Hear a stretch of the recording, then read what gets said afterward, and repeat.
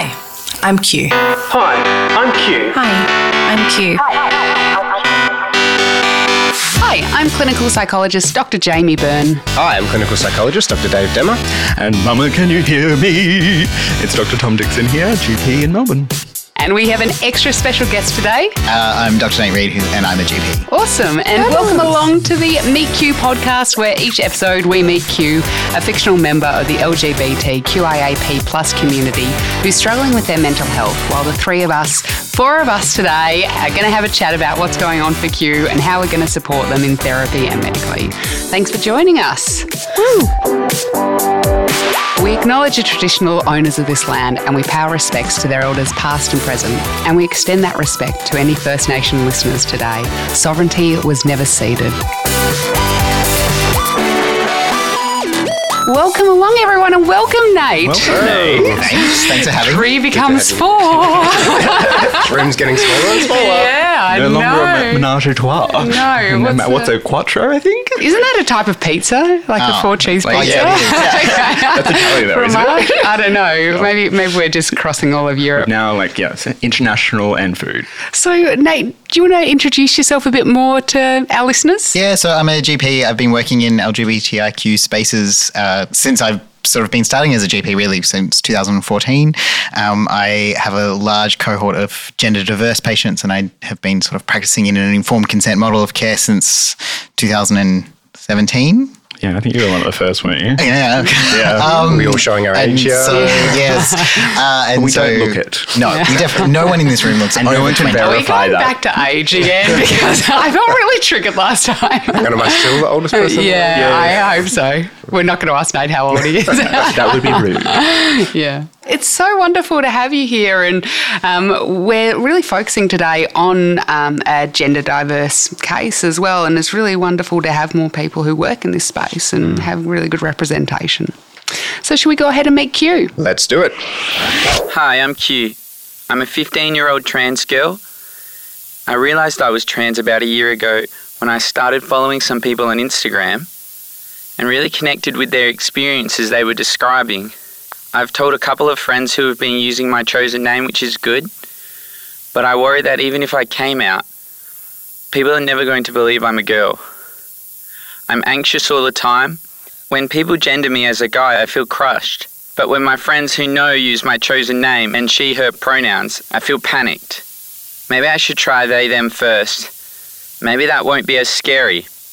I really want to start on hormones, but I'd have to come out as trans at home. I think my mum knows something is going on. She's pretty switched on. I'm worried about Dad though. He's always concerned about what people think, and I have no idea how he'll react. Guys, what do we think about Q? Well, I think it's quite an interesting kind of space to start with, in the sense of Q's wondering about their gender and their identifying as a trans woman, which is great. And I think the first thing we would do clinically would be that notion of kind of just validating who they are. It's, I guess, no longer their chosen name, it's their name. Yeah. Their pronouns are their pronouns. That's usually how I kind of start with these patients who see me, or just friends as well.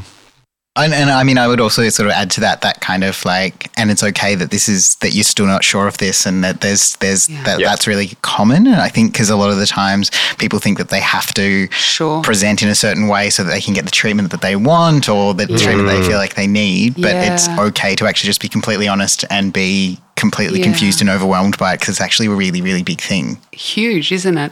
And it's that thing of going, I see so many clients that are just like, it'd just be easier if I looked like a woman, so let's just go. And it's that kind of panic between really wanting to be seen and identified, as their affirmed gender, but then at the same time, this feeling that they're an imposter at the same time. And I feel like that's such a beyond gender feeling that anyone can empathise with, and it's just so pervasive and so big in the context of gender. And also as a 15-year-old, we're all older than 15 in this room. We've all been a 15-year-old, and it's so tough. Like, it's like such a tough age. Well, there's kind of two kind of psychological aspects of development happening here, isn't there? Like one around gender development and one around identity development in general. And these two things kind of coming together in this moment to kind of probably confuse Q a little bit as well. Oh, yeah, absolutely. Like that angsty teen is usually angst because we're kind of trying to figure out who the F we are. Exactly. And like if you throw on like sexuality or gender on top of it, it can be an incredibly difficult time. Well, it's difficult anyway. I think, like, let's start with fact one. It is difficult. And here we've got, you know, someone that you're just like, am I going to be seen for me?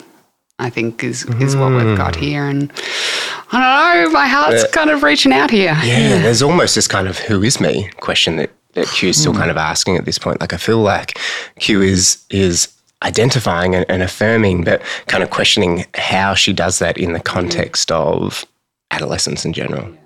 So Dave, like I know that you wrote your thesis on gender development. I did, yes. Spent many years in this space. Oh, you don't look a day over, like many years. I just wanted to, like psychologically, like where does like gender come from? Sure. Wow. Well, I guess the scientific understanding of it is this kind of social construct and kind of individual understanding of who we are in terms of the gender spectrum, and also kind of that's always within the social construct. So can I just stop there for a sec? But you said gender spectrum. What's that? Gender spectrum is more than kind of the traditional binary of what maybe we've historically thought gender is. Male, female.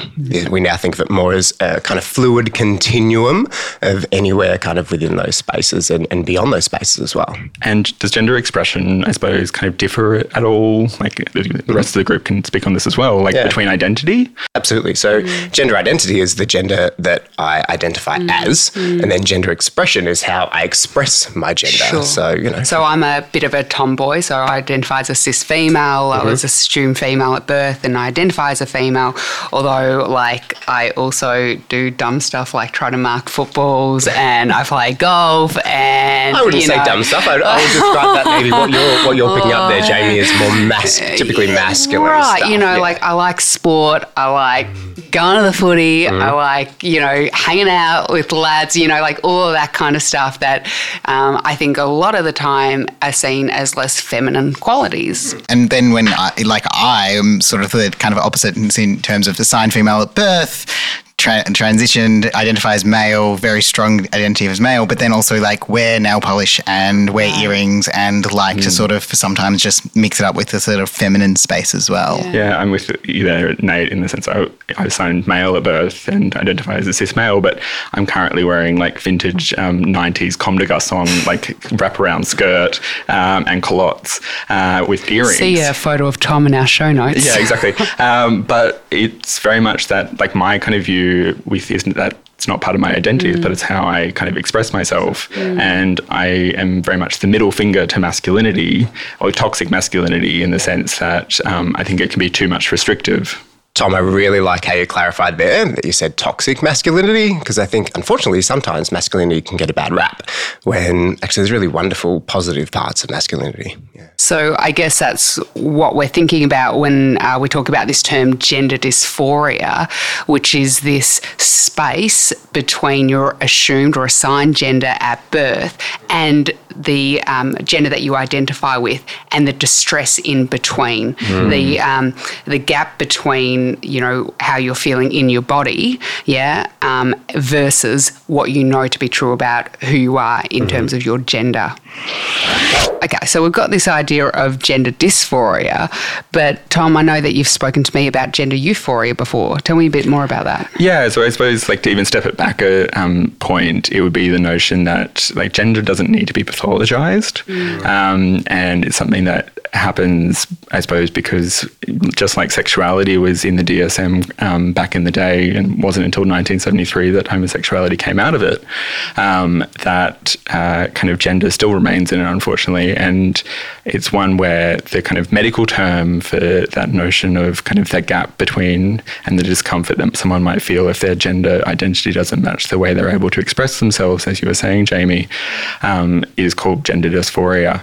And I suppose not every trans or not gender diverse patient is going to have that dysphoria because they're going to be able to kind of express themselves as they wish, and that can be, and not every kind of trans person is going to express themselves in a stereotypically kind of counter to their kind of assigned gender or sex at birth. And it's very much that individual perspective. That's how they want to express themselves, is how they want to express themselves. And I think it also like moves quite a lot. Like, so over life, so there might be periods of time where people are feeling dysphoric, or people are feeling more in the kind of euphoric space, or not even thinking about their gender. They're focusing on all of the other things. Like, there was a pandemic. I don't know. Did you guys notice? Yeah. Sure, there was a pandemic. Yeah. So, so that kind of idea that it is actually, it's not a fix. So you don't necessarily have to be, you don't have to be gender dysphoric to be trans, and to for people to accept your gender identity is what it is. Absolutely. Well, we'd hope that we'd be supporting our gender diverse clients to get to a point where they're not feeling that dysphoria anymore. Well, they may never experience a dysphoria. Like, it may just be like this notion that it's the kind of closest medical pathology that we can kind of give someone, unfortunately, because it then allows us to kind of, under the technical nature of medicine, provide them therapy and treatment. And it's not necessarily one where like all my gender diverse patients are going to experience dysphoria at all. So I think something really important here that we would want to consider as professionals is the developmental period that Q is in. I was kind of saying before that these two worlds kind of come together, and I'm seeing this for Q. One being this kind of period of individuation as a teenager, which is something that we would hope that most teenagers go through. As Angst. Sometimes angst, not always angst. What teenagers hasn't been angsty? Okay, all right. Most teenagers, yeah. I went through like a real like Nickelback angsty. Like, Evanescence? I was like, Evanescence.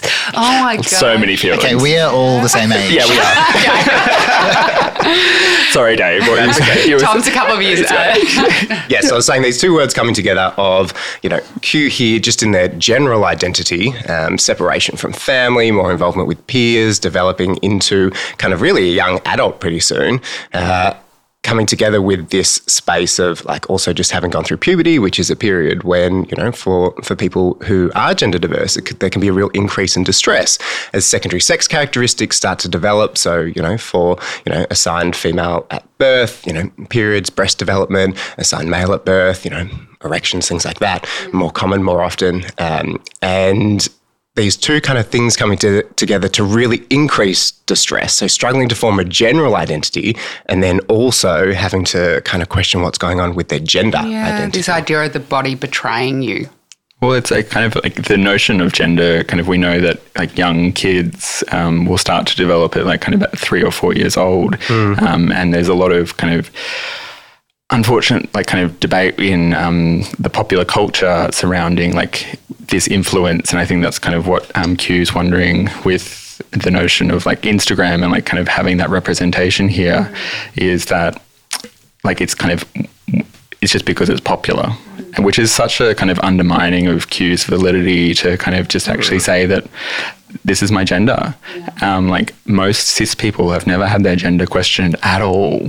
And so like kind of why should we be questioning Q just because they've maybe seen more representation on Instagram? And when I work with parents, and I work with a lot of people whose Q's age, then I'll often just put the question to the parents and say, I'm going to make an assumption, mum, dad, that, you guys are cisgendered, that you've never questioned your gender identity. Maybe you have, but have you ever had to prove that you're a female or that you're a male and be like 100% sure? I've never been asked to do that. And, again, I use myself as an example.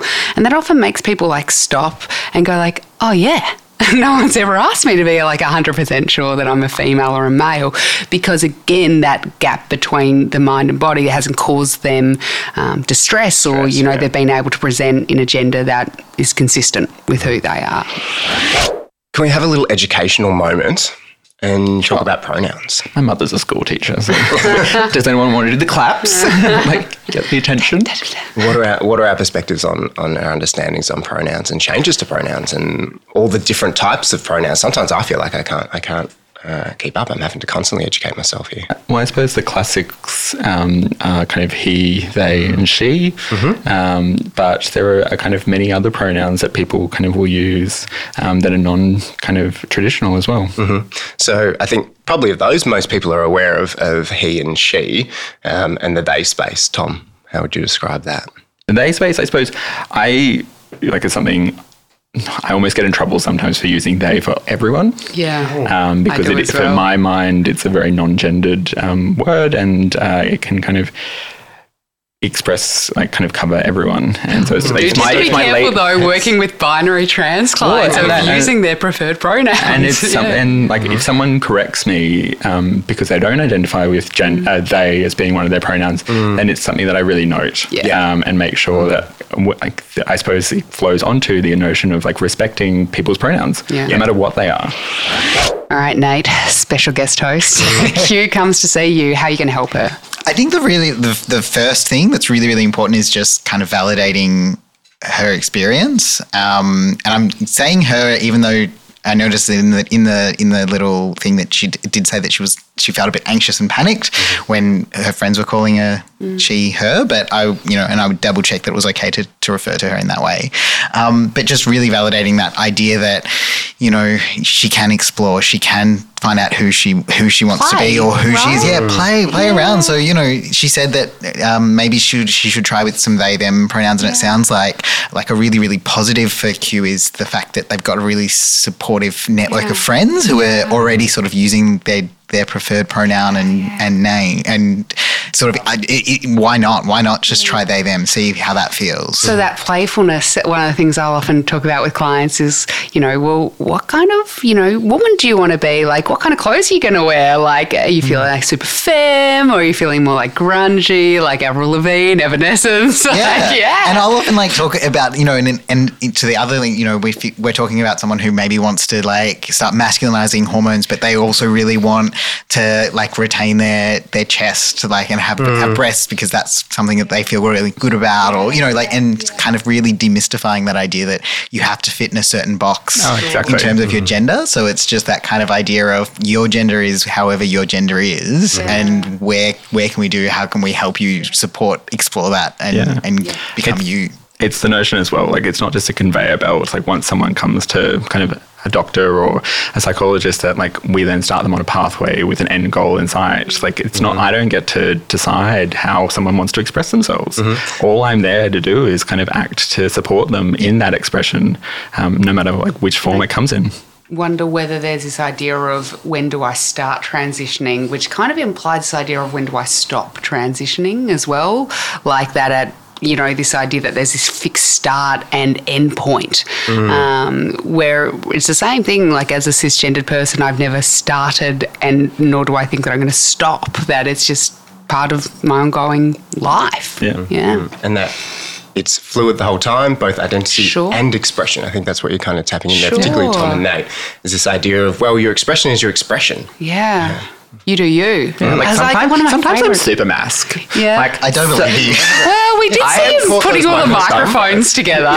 That was the most handy one here. So one of the questions Q had was around starting hormones. What would that look like for a trans woman?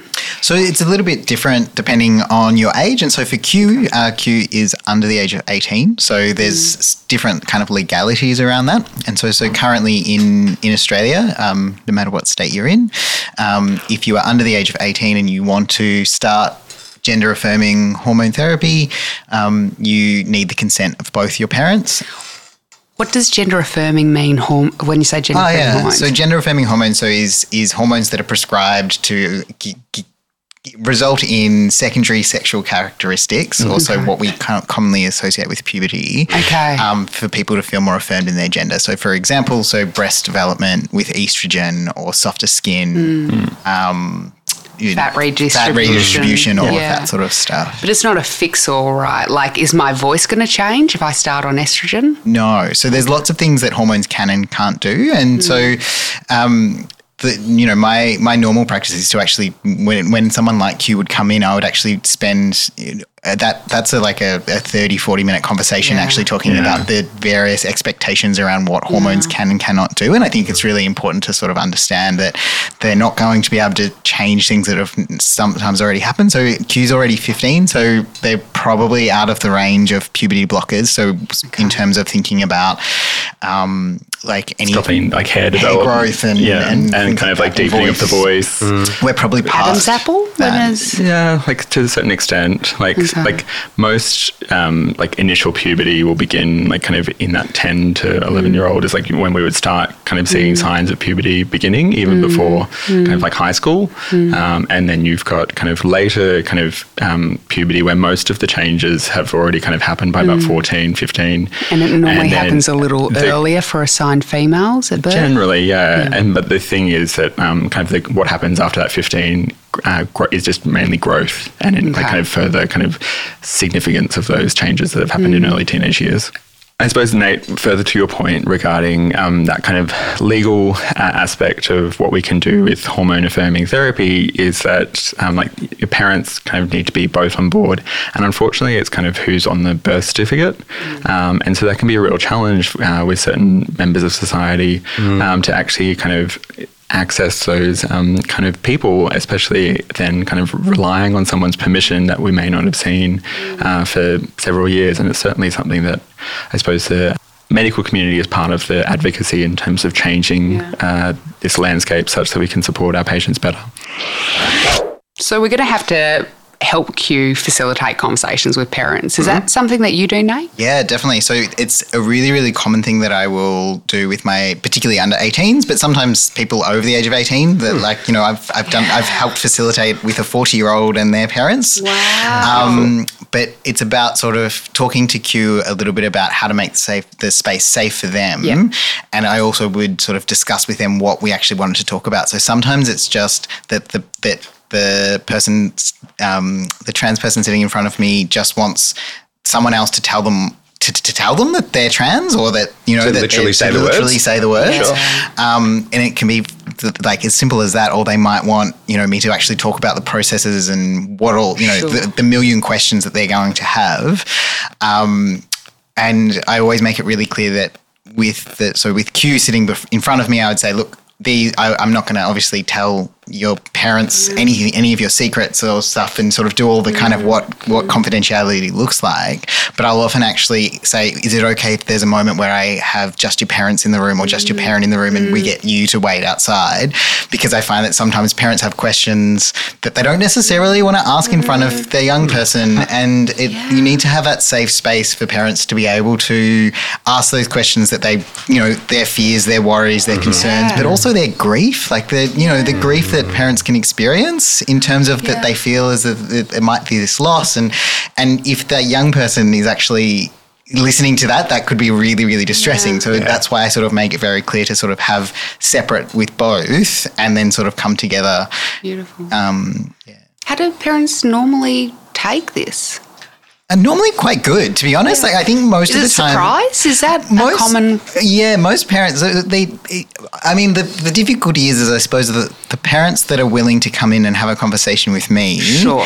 They're already they're partway there. They're already there, so they're wanting to have a conversation. They're interested in their child's well-being. Yeah. So whether it's that they have no idea why the doctor wants to have a chat with them, or whether it's that, you know, they know explicitly that their child is gender diverse. Yeah. They're already part of the way there. And I have a lot of parents who just when they find out they're explicitly told, they're like, well, there was all of these little markers, and they start to really reflect on their child's narrative and really starting to go, actually, this helps make sense of experiences in many ways. Yeah. And it can be really validating for that person to be like, oh, right, so even my parents noticed this about me when I was young. And, you know, I know personally my mum was like, oh, I just thought you were a tomboy. Like, and it was like, yes, but, you know, and I feel as though I came out quite late because I was allowed to be a tomboy. Like I was allowed, like there was no requirement of me to wear a dress or anything like that would cause me any sense of dysphoria in sort of how I was presenting. So there's no expectations around your expression. No, exactly. So it's just, you know, so it's all my mum's fault that I didn't come out. It's all always the mum's fault. Sounds like Mum was very supportive. I love my mum. Shout out to mum. So I suppose in terms of sort of thinking about grief, like I said with parents, is that often I find, particularly with trans populations, is that when they're coming in to seek care, they're wanting to put on a good brave face and say that everything is good. So everything is fine and everything must be perfect and everything is happy, and it's okay for them to also be experiencing grief and loss of, you know, and whether that's a grief around the fact that they weren't assigned the gender that they identified with at birth, or whether that's a grief for the delay in their coming out, or whether that's a grief for whatever that looks like, actually allowing people to be sad as well as, like, it's nothing is all good and all bad. Like there are things, like everything is grey. Yeah. And you all know that I'm very optimistic, but I genuinely believe that parents want what's best for their kids. And I wonder whether some of that grief, I just, you know, is parents being shit scared for their kids. I just want it to be easy for you, and it would be so much easier if you were a cishet kid, you know, like that you could, because it would be easier. Well, it's also their experience. It's generational. So it's generally like in a lot of cases, like whether you're sexuality diverse or gender diverse, you're going to be born into like a cis hetero family, society, because that's the majority. And so like if that's someone's individual experience as a parent, that's kind of what they know to be safe. It's because it's what they've done themselves, and so they're wanting to then kind of experience that with their children. And so, like, I think as Nate was saying as well, the notion of like kind of that individual grieving some of their parts of their lives is really like a nice pickup, because it's just that being able to sit with someone in that and say that it's okay, like you're experiencing something that a lot of other people experience is really important here. And that excitement and optimism can sit there like along with that grief. Yeah. I think too, another point with the parents is that there's also a generational thing here. You know, I know even myself at 35 years old, when I was at high school, there was no talk around gender diversity. There was no understanding of it. There was certainly no one out as gender diverse. I was the only gay kid at school, let alone anyone who was trans.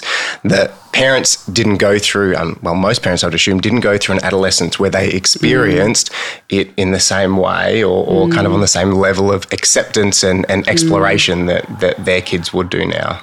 I really want to say, though, one thing I see in parents, and I think this is one of the most beautiful things, when I see a parent, you know, 6 months into a kid's social affirmation, you know, maybe taking steps towards a medical affirmation as well, and you actually see the parents go, I just, you know, of course I'm still scared, worried about my kid, but I just see how happy they are, and just this relief at this kid who's often grief-stricken before coming out and so anxious, and will often have, you know, mood dysregulation because they're carrying this massive secret and they're, you know, terrified about coming out, and just this relief and this euphoria of just being able to be them. And it's really beautiful to see parents picking up on that.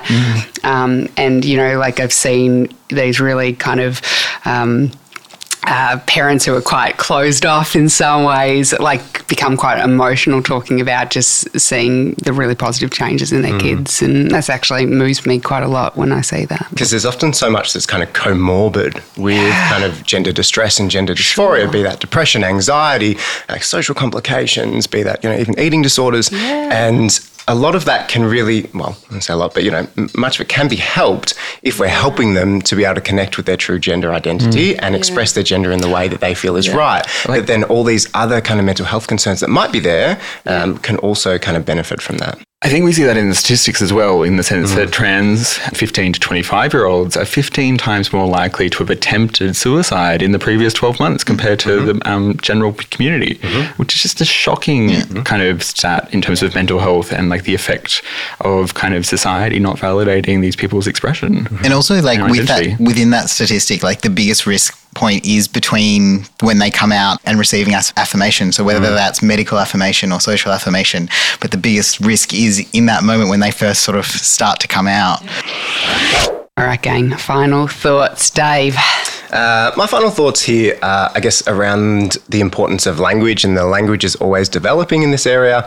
But something that I really like and that's really kind of settling in a lovely way for me is kind of this movement away from maybe the word kind of transitioning and more towards affirming, because transitioning tends to refer to kind of this movement from one to the other. Like I was here and now I'm there. Whereas affirming says, I've always been this is who I actually am, and I'm now kind of stepping into that space. So language for me. Cool. Tom?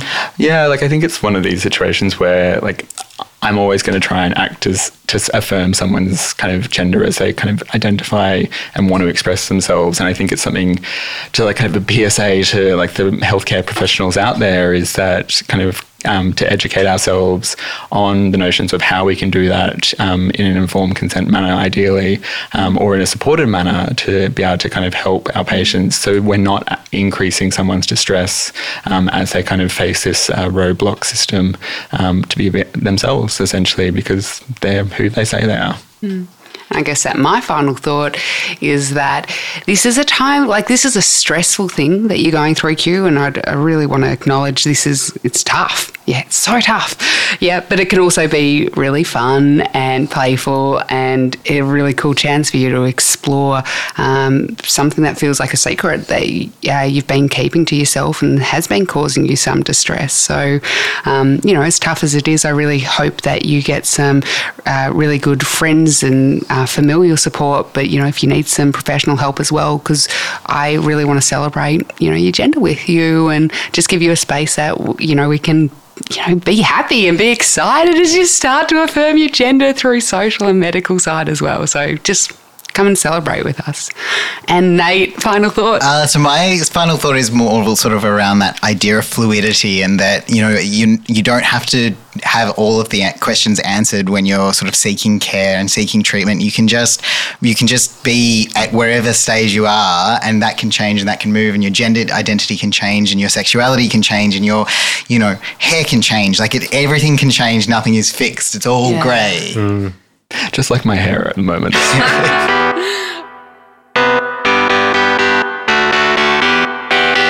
Guys, so that's it for us this week from the Meet Q podcast. Nate, thank you for joining us and being here. It's so wonderful to have you. You're fabulous. We'll catch you all next time.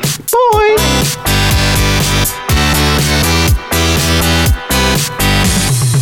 Meet Q is brought to you by Q Psychology, Melbourne's leading private psychology practice for the LGBTQIAP+ community. Q is a fictional character. Any similarities to a specific person are coincidental and are due to Q representing common mental health difficulties experienced by members of the queer community. Any advice provided by the presenters is general in nature and should not replace specific and individualised mental health support that might be needed. If you or someone you know is struggling with their mental health, Lifeline is available 24 hours a day, 7 days a week on 13 11 14. Rainbow Door is available on 1800 729 367, 10 a.m. to 5 p.m. 7 days a week, and Q Life is available on 1800 184 527, 3 p.m. to midnight every day. Please visit the Meet Q website at www.meetqpodcast.com for further specific LGBTQIAP+ mental health resources.